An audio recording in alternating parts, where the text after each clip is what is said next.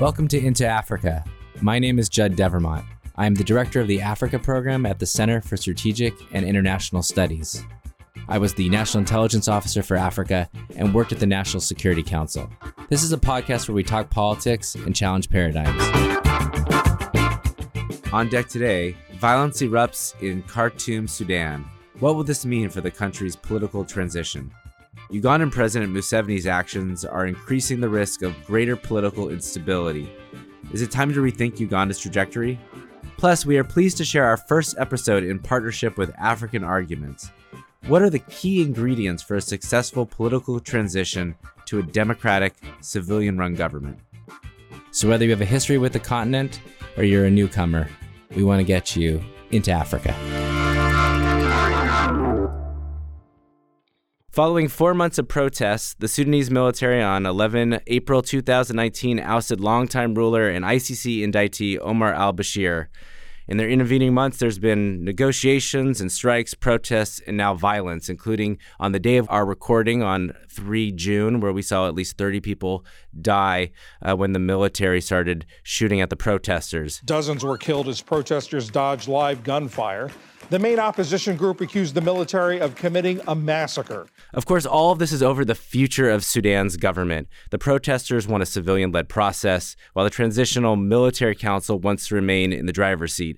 How will this play out? What are the key factors shaping this critical moment in Sudan?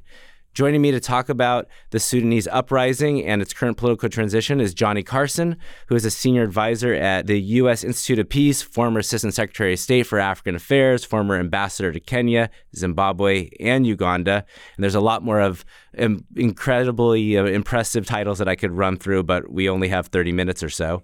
Also is Allison Lombardo, a former director for Sudan and South Sudan at the National Security Council. Allison also worked on these issues at State and USAID. And finally, Faten Aggad, an international consultant and advisor on international negotiations. Allison, we discussed Sudan back in February, and we highlighted a couple factors that I think actually proved to be quite pivotal. They were the resiliency of the protesters, the pivotal role of the military, and how the Gulf states may seek to shape the outcome. Can you bring us up to speed? Who are the key actors here? What are their objectives? What leverage do they have? So, Judd, as you mentioned, this morning there was some tragic news out of Sudan because tensions have been heating up. So the protesters have been able to sustain their protests through Ramadan over the last several months. And the Transitional Military Council has also been doing their own work to go around the region and solicit both financial contributions and political support from both Gulf and regional leaders. So tensions have been rising as negotiations broke down about 2 weeks ago over the length of the transition and the ultimate kind of power structure and decision-making structure of who would govern Sudan during a transitional period. So what we're seeing now is that the protesters are saying they're staying until the military agrees to a civilian-led government. And the regime, or what is now morphed from the regime to the Transitional Military Council, is saying there's no negotiating with these folks on the street. So they're calling them a danger and a threat. They're using language like we saw in Egypt when they're talking about the radicalization of the protest movement. And they're also using force. So on the military side, what you see is two groups, the Rapid Support Forces, run by Hemeti, who is a former Janjaweed leader who has now come into Khartoum and made the regional rounds, taking pictures with Gulf leaders with his uniform on and saying, I'm bringing stability to Sudan. And he's losing patience and strengthening his position. At the same time, you see the protesters on the street. The coalition continues to stay intact.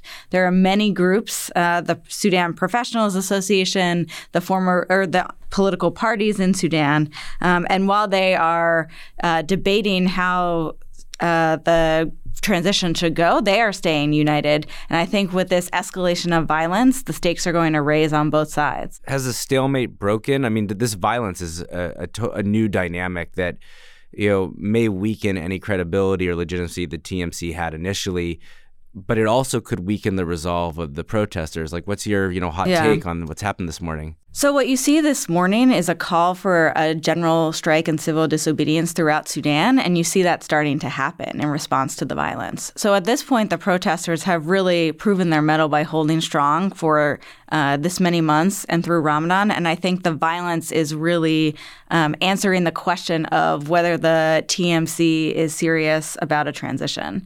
And what many Sudanese are saying is this is more of the same. Actually, this is worse. Look at this violence. And I think, frankly, that's going to strengthen them for the months to come. However, I think the risk is that the TMC has made a decision to use force. And now are they willing to step back from that if the protesters also say we're going to continue to sit here? Ambassador Carson, it brings a question about where the United States is in all of this. Allison alluded to the role of the Gulf states pledging a $3 billion aid package, in cash injections, transfer of cheap food. Hemeti went around the region to try to sort of capture some more legitimacy. And my view is that the Gulf has been and will be a key player in Sudan, but the United States plays this key role as a counterweight.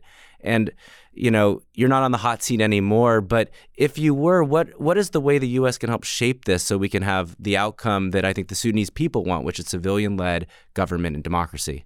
I think that the situation in Sudan is now starting to flow inexorably in the direction of the military and the hardline military, as Allison has pointed out. And in fact, it may be too late for U.S. and Western and principled democratic diplomacy to step in support of a democratic transition that would lead Sudan away from the 30 years of military government that it has experienced. If, in fact, the situation were slightly different globally, in Washington, in Europe, and the Middle East, I would say that the United States could do any number of things. Everything from stepping up its public rhetoric on the situation, engaging in active regional and international diplomacy, meeting and talking directly with the leaders in the military, trying to reassure the civilians on the street that the U.S. supports a real civilian democratic transition, and underscoring to the military that it is absolutely opposed to a continuation of authoritarian and dictatorial rule, and also splitting the military away. I think, unfortunately, because there is an absence of commitment and interest in Europe and in Washington on this subject, the situation has drifted. And I think that Hemeti and the more radical elements inside of Khartoum believe now strongly that they can undertake the kinds of cleansing of the civilian population that has occurred in the last 24 hours. This is not just a military council and a military government. This is a criminal military syndicate with vested interests, both politically, economically, and in the security realm. They do not want to give it up. All of these individuals have been brought up under Bashir and the military government that he has had in place for the last 3 decades. And it is difficult to see now them pulling back unless there is a reemergence of Western commitment to trying to push forward the notion of democratic values and a democratic transition. I couldn't agree more. I think your prescription is absolutely right. And I think the next 24 hours is going to be critical. If we stay on the sidelines, if we don't convene all of the key players that you mentioned, Ambassador Carson, I think we've pretty much given up the game. I mean, Allison, is there anything you'd add to that? You already see the United States and the UK and others out condemning the violence, but I think that's not enough. And I think that's, as Ambassador Carson was saying, that the challenge is you have Hemeti sitting with Mohammed bin Salman, pictures out on Twitter. I mean, there is a message. And unless the United States and others are willing to kind of engage in that, you're not playing at the same level of the game. And so the Transitional Military Council made the decision already that they've been able to capture the Gulf states and they can continue to do what they're doing. I mean, I don't see a region that is more important right now between Ethiopia and Sudan for our engagement. I mean, what's happening in these countries in this region are transformative, and I just can't get my head around why we're not seeing that urgency from our government to really try to shape with the region, with international partners. Yeah. Faten, let me bring you in because I know your experience is Algeria, but I think there's an argument that what's happening in Sudan and Algeria is really in dialogue with each other. And we'll talk a little more about these similarities as we move to the deep dive, but are there any things that we should be watching that you can draw from your own observations of the Algeria case study? Yeah, I think you said it. You said it well, Jude. I think the two Algerians are watching certainly what's happening in Sudan, and before Sudan was also watching what's happening in Algeria.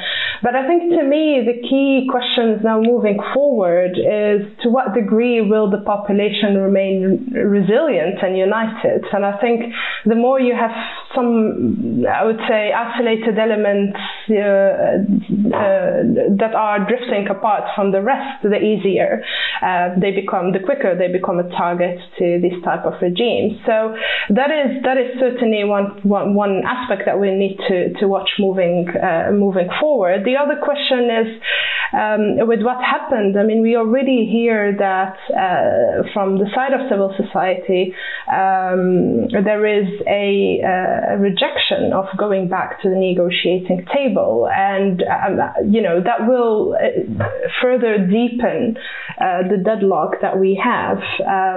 So what conditions could be put in place? And there perhaps the role of international partners through the exercise of certain pressure may force the military to concede and offer certain conditions that would allow the representatives of the opposition to come back to the table. I'm afraid that the military will be given a carte blanche to keep doing what they're doing. We can come back to it later, but I think the timing of international interventions now may be a bit more appropriate than it was before.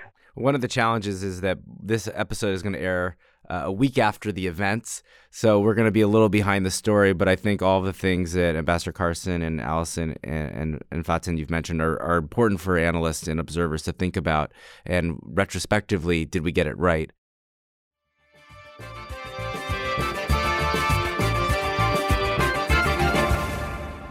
I want to move to Uganda. I'm increasingly concerned about this country's trajectory. Museveni, the president, has been in power since 1986, recently removed constitutional age limits so he can run again in 2021. Members of parliament from Uganda's ruling party on Sunday adopted a resolution allowing President Yoweri Museveni to seek another term of office. And meanwhile, he's cracking down on the opposition, including our guest from episode 1, Bobby Wine. They've imposed a social media tax to, as they say, tame gossip and idle talk.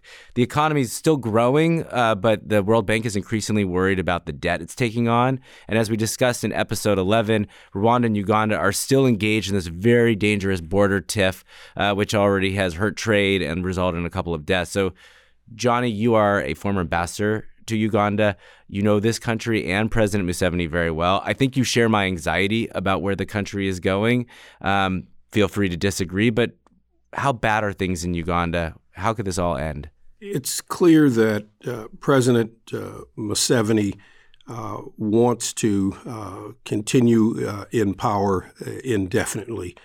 And the trail of events over the last 10 or 15 years, including most recently, are indications of this.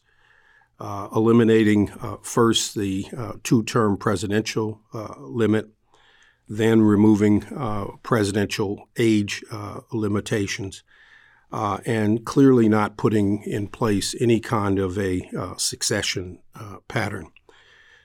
President Museveni is clearly one of the most astute political observers in Africa and East Africa, and he is clearly aware of what is in fact happening next door in Khartoum, aware of what's happened in Algeria, both with Bashir and with Bouteflika.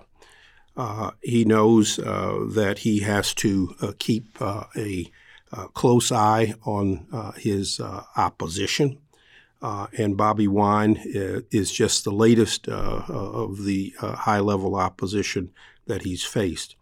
I think by arresting, harassing, and intimidating Bobi Wine, keeping him off the streets, keeping him under house arrest, moving him in and out of court, and preventing him from dispersing and organizing prevents the kind of mass mobilization that has occurred in Khartoum and that has occurred in Algeria. And he's very, very much aware of this and wants to stop it before it ever gets started. It just seems to me that there's such a high risk of miscalculation and misreading of the sentiment on the street, the cohesion within Museveni's party, NRM. And I wonder, Faten, some of this has to rhyme with the experiences in Algeria, right? A ruler who is outstayed his welcome, tensions with neighbors, at least some evidence of resistance from civil society and opposition. Building on Ambassador Carson's points, are there other things and elements, dynamics that we should be thinking about in the Uganda case?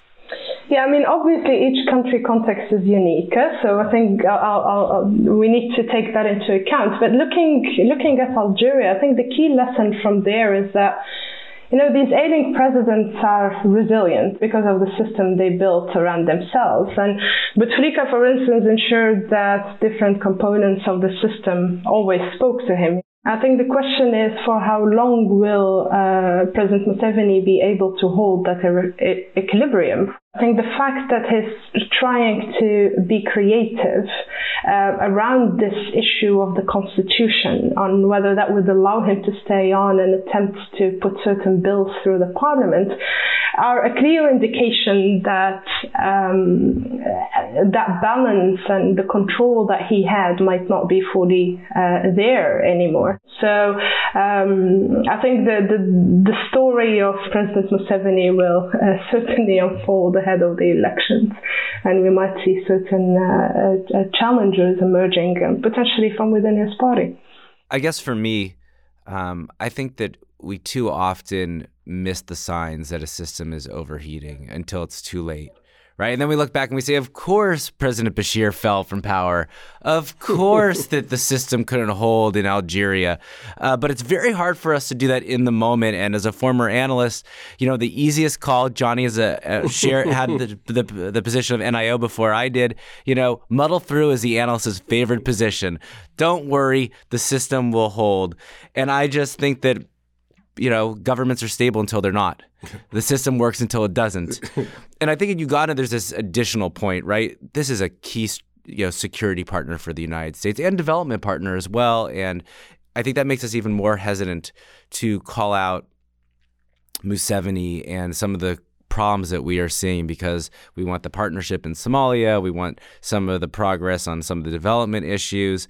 So, Allison, I'm going to give you a chance, since you and I don't work for government anymore. Like, what should we be doing? Like, you lay it all out on the table for us. Yeah. Jed, I think you're exactly right. So we don't know when this system is going to end, but we know it will end. So there's no reason not to, starting now, the U.S. should evaluate its Uganda strategy and should appropriately value the relationship and make some predictions about where this relationship is going. So I think it's clear that Museveni cannot deliver anymore in the region like he used to, and that should be evaluated specifically in South Sudan, in Somalia, with the LRA, and more broadly with the Gulf and Asia and others that he's influencing. And I also think we need to really think about what's coming. So I would say the U.S. government should do three things. So one, as Ambassador Carson said, there are some likely plays coming ahead in this playbook. We know that the term limits have been extended, that the age limit is gone, that there's going to be constitutional plays, as Faten said. Maybe there's a new security threat of idle language. There's a state of emergency. There's buy-offs. The U.S. should not play into those kind of fallacies that are coming and should anticipate them and get ahead of them. And then second, I think this is the time to begin investing and diversifying domestically. So not only the opposition, but other players. There's a new generation. There are new influences coming up from the developing world or the development world, from rural areas, and get out there and let's diversify. And then third, I would say the same regionally. So as I noted, Museveni is not delivering and should not be relied on to deliver. So the United States should be looking for other partners who have more aligned interests in the region. There's an important point that you mentioned. Not only do we sometimes not want to see or admit that there are some real fragility in these countries, but we almost never want to develop a contingency plan. And that's just good practice, right? Like, what if our assumptions are wrong? And if there's a different pathway, how should we position ourselves to be prepared for that eventuality?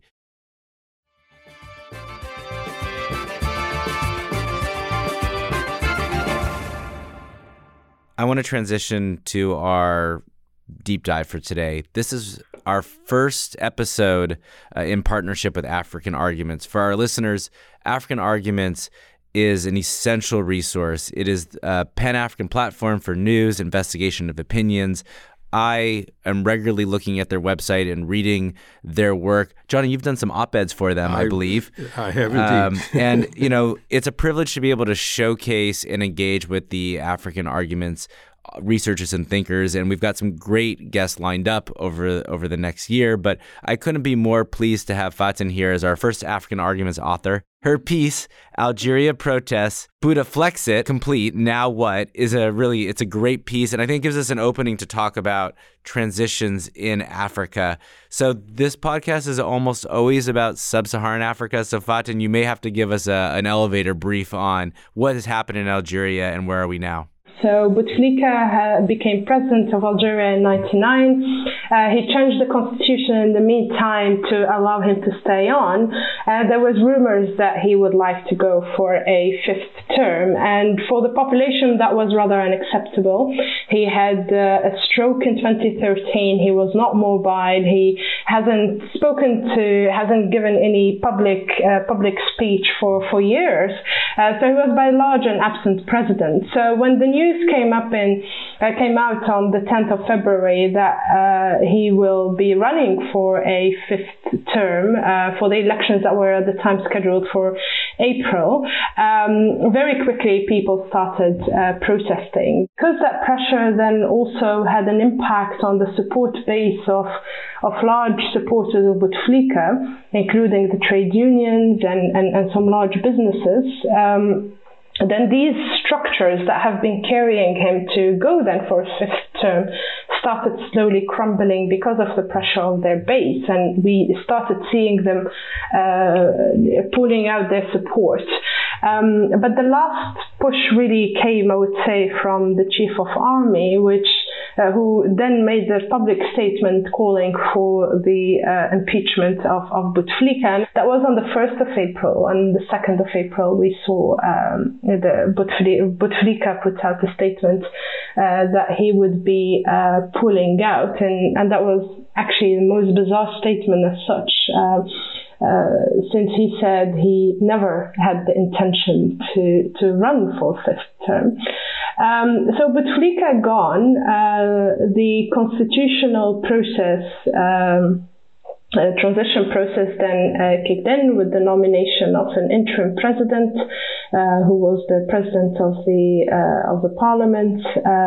But what we've seen in recent weeks really is that the chief of staff of the army has been the key figure, or the key interlocutor, I would even say, on the side of the of the regime.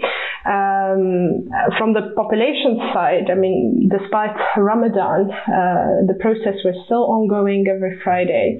The student movement even grew in intensity, and they continued to protest every Tuesday.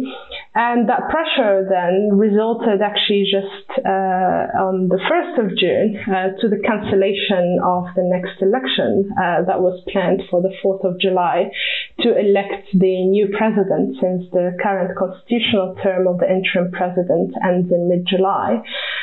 So with those elections having been postponed, there is at the moment, I would say, clarity on how to move forward. It's seen as a win to some degree for the popular movement, but it's also an extension of the term of the current interim president, who is seen as being illegitimate. So it's a dance, I would say, between the protesters at the moment and the chief of the army on the other side of the table. But we haven't yet come to the stage where we are sitting around the table, having a dialogue around the transition period from the side of the population and the protesters on every Friday on the streets of Algiers. That is too early. I'm blown away by the similarities of these two cases, Sudan and Algeria. Of course, Algeria hasn't had the violence that we have seen just recently in Sudan. There was a piece, Faten, a line in your piece that I really liked, which was, no revolution happens in neat, straight lines. It's a negotiation. That really rings true to me. It's something that I've written about on Sudan.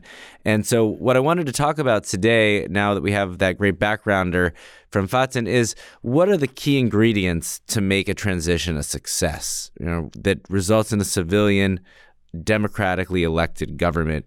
Johnnie, you've represented the U.S. for almost 4 decades. You've seen this movie over and over again. And so maybe you could share with us what are the critical factors that make this work, that get to a good outcome.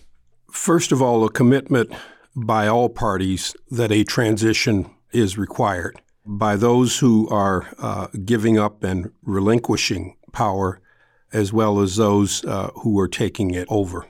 A commitment by the regional parties involved to support in meaningful ways political transitions, and a commitment to move towards an established set of principles behind which both sides can operate. A transition that is appropriately quick and not too awfully long, and a buy-in in many instances by the military authorities or the security authorities or operators who are giving up power. Both sides have to recognize that it is fundamentally in their interest to move forward to a political change, and that the benefits are going to flow positively for both sides and not excessively negatively towards all those who have been a part of the old regime. Is there an example in your experience that sort of hits the mark? Is there an issue that you worked on, a country that you worked on? Let me give you examples of transitions that people never thought would happen and have, in fact, occurred rather smoothly. One is Nigeria. Yeah. In June of 1998, Sani Abacha, one of the most ruthless military leaders in Nigeria's history and one of the most ruthless recent military leaders in Africa, died of a heart attack. Mysteriously. Mysteriously, exactly.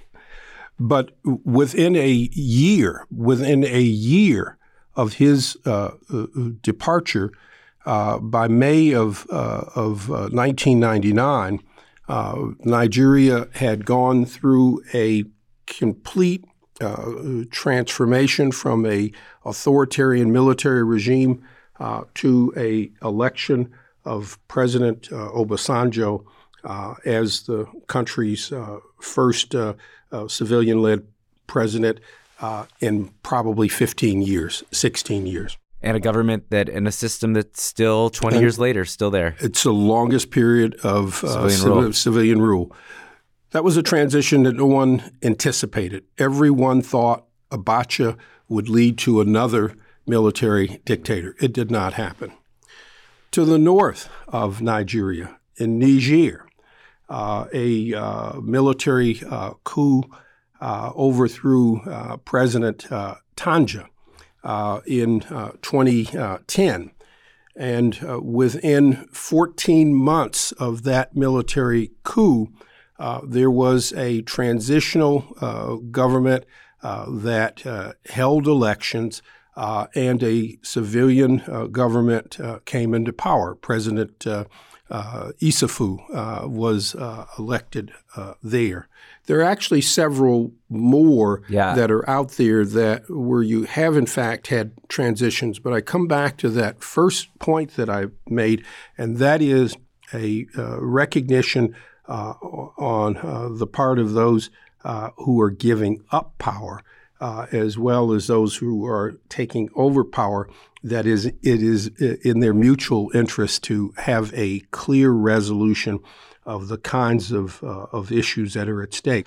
But this is not the only place. We've also seen this in Burkina Faso. Right. We've seen it in Mali. I think it is important that there be quick movement as expeditiously as possible. I think, with the exception of South Africa, long political transitions only create more problems over time than lots more not. Opportunities to sort of delay and definitely. But you said Burkina, which is actually my favorite transition. I don't know if people pick favorites, but I've been thinking a lot about Burkina because it's very similar to what we're seeing in Algeria and Sudan. Protesters out on the streets. They didn't want to see Blaise Compaoré, who had been in power since 1987, stay any longer, and eventually the military overthrew him. So to Allison, there's two things that I think I'd like to hear your thoughts on. The composition of the council, of the traditional council, traditional government. It doesn't matter. What should we think about? And then, as Johnnie already alluded to, the duration of the transition. Sure. So I think when you think about a transition, it's all part of a package. It's all one deal, and you need to think about the ingredients in that mix. So there's no right amount of time, short or long. There's no one size fits all, and it's a balance, and you want everybody invested in a system that they're generally equally unhappy with. Right. So that's how you make a deal. I think there's three things that I would suggest that you think about when you kind of go through how this is going to work. So the first is what really needs to change immediately. And we're talking about kind of minimum conditions for a deal with some basic, I wouldn't even say trust, but basic level of agreement that there will be freedom of speech. You won't be shooting protesters in the street. And I think also important for the peripheries, particularly in Sudan, is that violence, state-sponsored violence in Darfur and Southern Kordofan and Blue Nile comes to a pause. Second, I would say you have to think about what you need to build at a minimum for a transition to work. So you need a decision-making process that can run and provide services to the state that doesn't weight one over the other. So as you said, often civilian-led with a military check or a parliament or a council of elders or something else that provides that kind of balance. So you're not totally stalemated, but you're stuck enough that decision-making isn't overweighted to one side.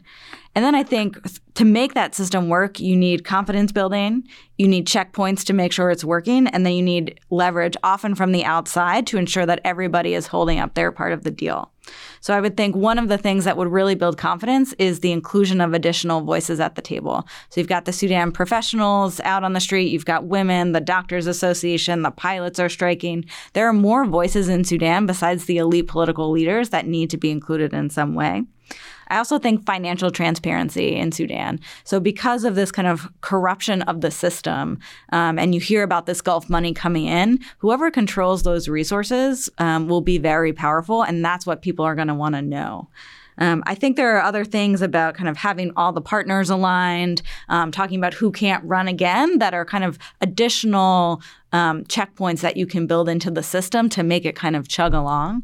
But that's how you need to think about the package. And when the system is not chugging along, when we get to a stalemate, Faten, what should the international community do? Now, when it comes then to engaging with this type of revolutions, I think you said it well, Drew. That a lot of these changes need to also come from within. And I think in the short term, perhaps no engagement is the best engagement that one can have. But there are certain situations, as we've seen now in Sudan, for instance, with very blatant attack on civilians, where I do think the international community should speak up. So my key message is that timing matters. Too early may actually undermine and even delegitimize the movement. So give it time and let the population own it and carry it. But through certain moments of, when people are attacked and certain smart areas such as the financial flows, as I mentioned. I think those are wise words, Faten. We're going to end it there. Thank you so much, and we'll see everyone in 2 weeks. Thank you. Thanks for listening. We want to have more conversations about Africa. Tell your friends, subscribe to our podcast at Apple Podcasts or wherever you find good content.